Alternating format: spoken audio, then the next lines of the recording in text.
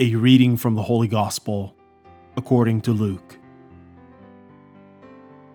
Jesus entered the temple area and proceeded to drive out those who were selling things, saying to them, "It is written, 'My house shall be a house of prayer,' but you have made it a den of thieves." And every day he was teaching in the temple area. The chief priests, the scribes, and the leaders of the people, meanwhile, were seeking to put him to death, but they could find no way to accomplish their purpose because all the people were hanging on his words. The word of the Lord.